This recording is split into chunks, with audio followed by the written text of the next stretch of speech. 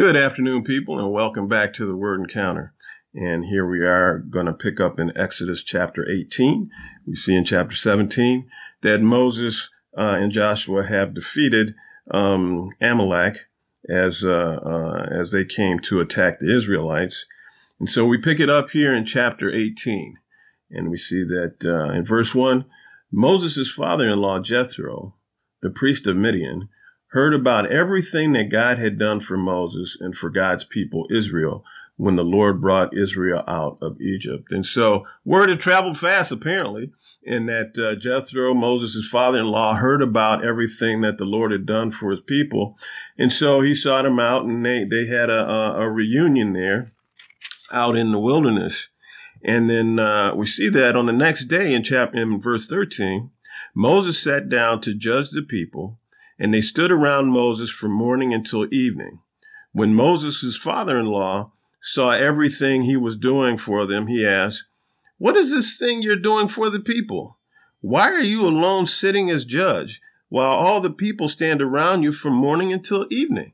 And so Jethro is witnessing everything that's happening, and all these people are coming in, all the Israelites, because they have disputes with their brothers or sisters, and they're coming before Moses, essentially going to court, so that they can get a judgment.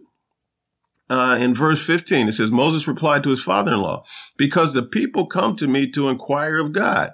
Whenever they have a dispute, it comes to me, and I make a decision between one man and another. I teach them God's statutes and laws." And so Moses is saying, I'm essentially doing what I'm supposed to do, Jethro.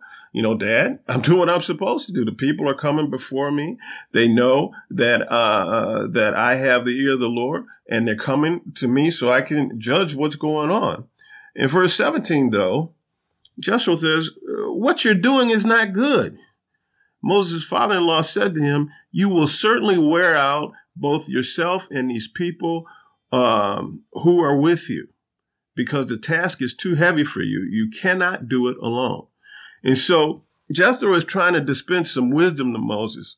He says, you can't be the end-all be-all. You can't do everything on your own. Now, for Moses to actually make this come about, he has to implore one very important thing. Let me get to that. So we go down and it says, verse 19, "Now listen to me. I will give you some advice, and God be with you. You be the one to represent the people before God and bring their cases to him." So you bring the people's cases to God.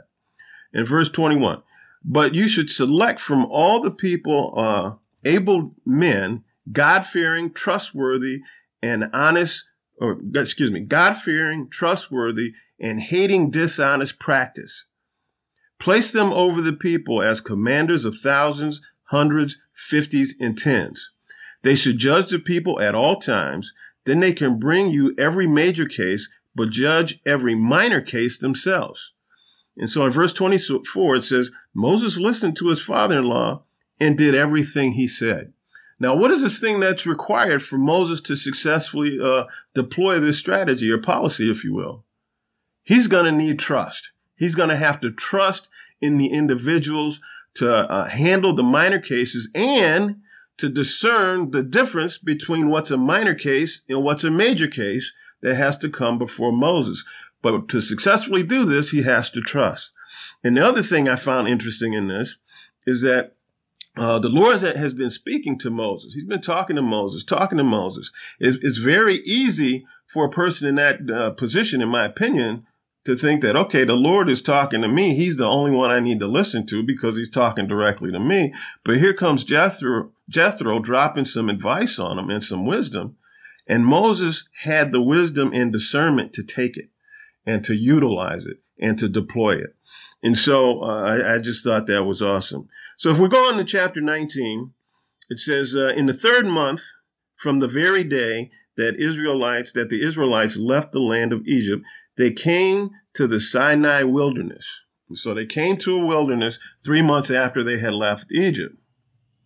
In verse 3, Moses went up to the mountain. So the people are encamped in front of Mount Sinai. And Moses went up to the mountain to God, and the Lord called him from the mountain. "This is what you must say to the house of Jacob and explain to the Israelites. You have seen what I did to the Egyptians and how I carried you on eagle's wings and brought you to myself. Verse 5. Now, if you will carefully listen to me and keep my covenant, you will be my own possession out of all the peoples, although the whole earth is mine, and you will be my kingdom of priests and my holy nation. And so God is telling Moses what to tell the people. If you will keep my commandments, this is what the result will be. This is what the situation will be, but it's conditional. You have to keep my commandments. And so in verse 8, it says, then all the people responded together, we will do all that the Lord has spoken. And so they are affirming that, yes, we will do this, Lord. We will follow your tenets. We will follow your commandments. In verse 9, the Lord said to Moses, I am going to come to you in a dense cloud so that the people will hear when I speak with you and will always believe you. So the Lord is telling Moses, I am going to confirm you before the people so that they know that this stuff that's coming out of your mouth is not just from you, but it's from me, because I am going to confirm my word. I'm going to appear to them in a dense cloud, and they're going to see this and they're going to hear stuff and know that you are my chosen spokesman. And so that is very important because, again, the Lord is making demonstration before the people, and he's confirming what he's saying. But sometimes apparently that's not enough. And so Moses goes up the mount, speaks to the Lord, and then he comes back down. And in verse 20, the Lord came down on Mount Sinai at the top of the mountain. Then the Lord summoned Moses to the top of the mountain. Excuse me, I got that backwards. So the Lord came down, he summoned Moses up, and Moses goes up to speak to him. And it's at this time when Moses goes up to speak to him that the Lord starts dropping the 10 Commandments on him. And so we see that in chapter 20, then God spoke all these words. Verse 2, I am the Lord your God who brought you out of the land of Egypt, out of the place of slavery. In verse 2, do not have any other gods besides me. I'm a jealous God. Don't have any other gods besides me. Verse 4, do not make an idol for yourself, whether in the shape of anything in the heavens or above or on the earth. So don't make any images that you're going to bow down to and worship. No. For I, the Lord your God, am a jealous God, punishing the children of the father's iniquity to the third and fourth generations of those who hate me. And so the Lord is equating those who make idols as those who hate him. This is his word, not mine. And so then we see in verse 7, do not misuse the name of the Lord your God. Don't misuse his name. In verse 8, remember the Sabbath day and keep it holy. In verse 12, honor your father and your mother so that you may have a long life in the land that your Lord your God is giving you.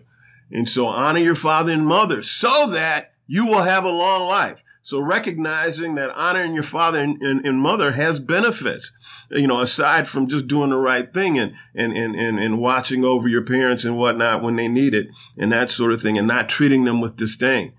In verse 13, do not murder. Now keep in mind, the Bible distinguishes between killing and murder. And this word is saying do not murder. In verse 14, do not commit adultery. In verse 15, do not steal. In verse 16, do not give false testimony against your neighbor. Don't lie about your neighbors. Don't exaggerate. In verse 17, do not covet your neighbor's house.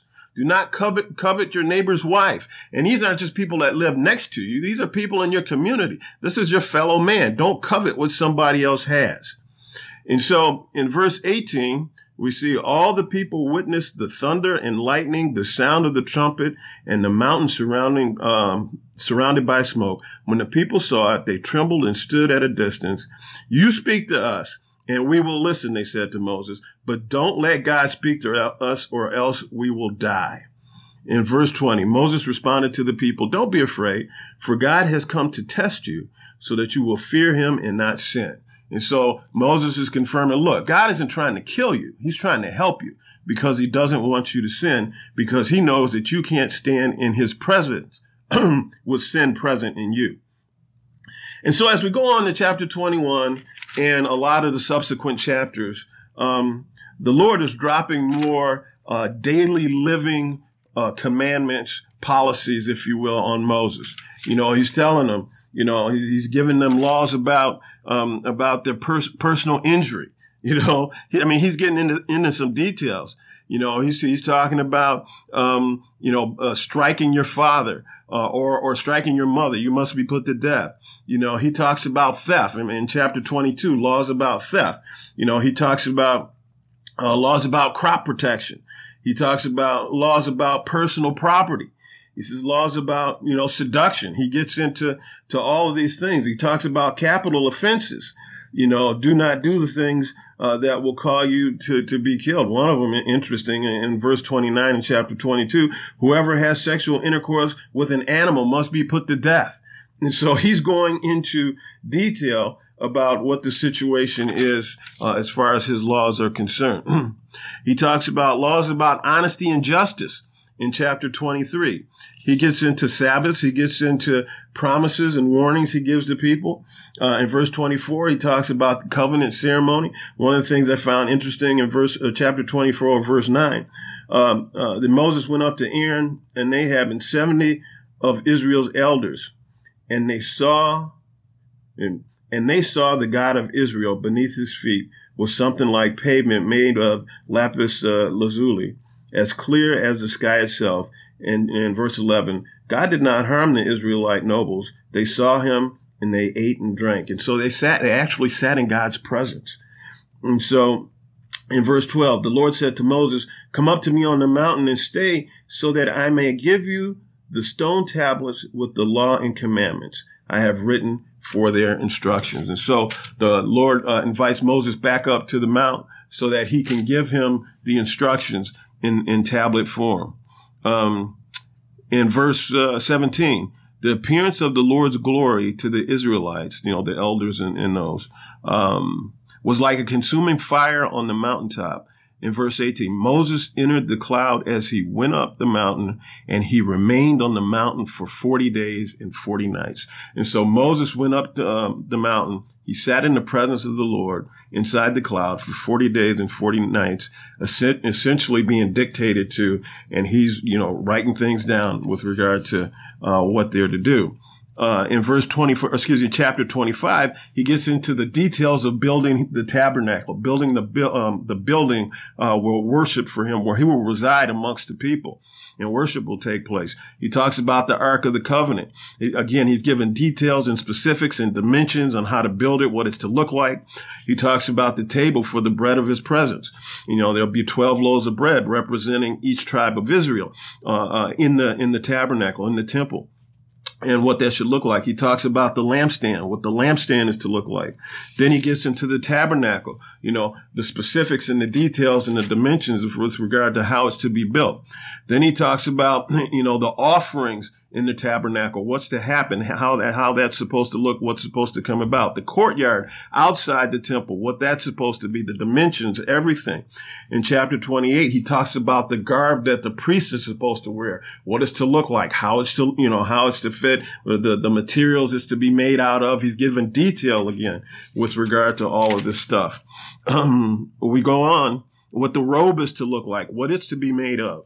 Then he talks about consecration, how you're to consecrate yourself before me. He's giving all of these instructions in chapter 29 to Moses with regard to how this is supposed to be. And then in chapter 30, he talks about the bronze basin. He talks about, the incense in the altar. He talks about the anointing oil. And so he's going through all of these details. And then in chapter 31, it says, the Lord also spoke to Moses, look, I have appointed by name Bezalel, son of Uri, a son of Ur, of the tribe of Judah. I have filled him with God's Spirit, with wisdom, understanding, and ability in every craft to design artistic works in silver, gold, and bronze. And so he has given people the ability to worship before him and what's to be built. And then in verse 18, when he finished speaking to Moses on Mount Sinai, he gave him the 2 tablets of testimony, stone tablets inscribed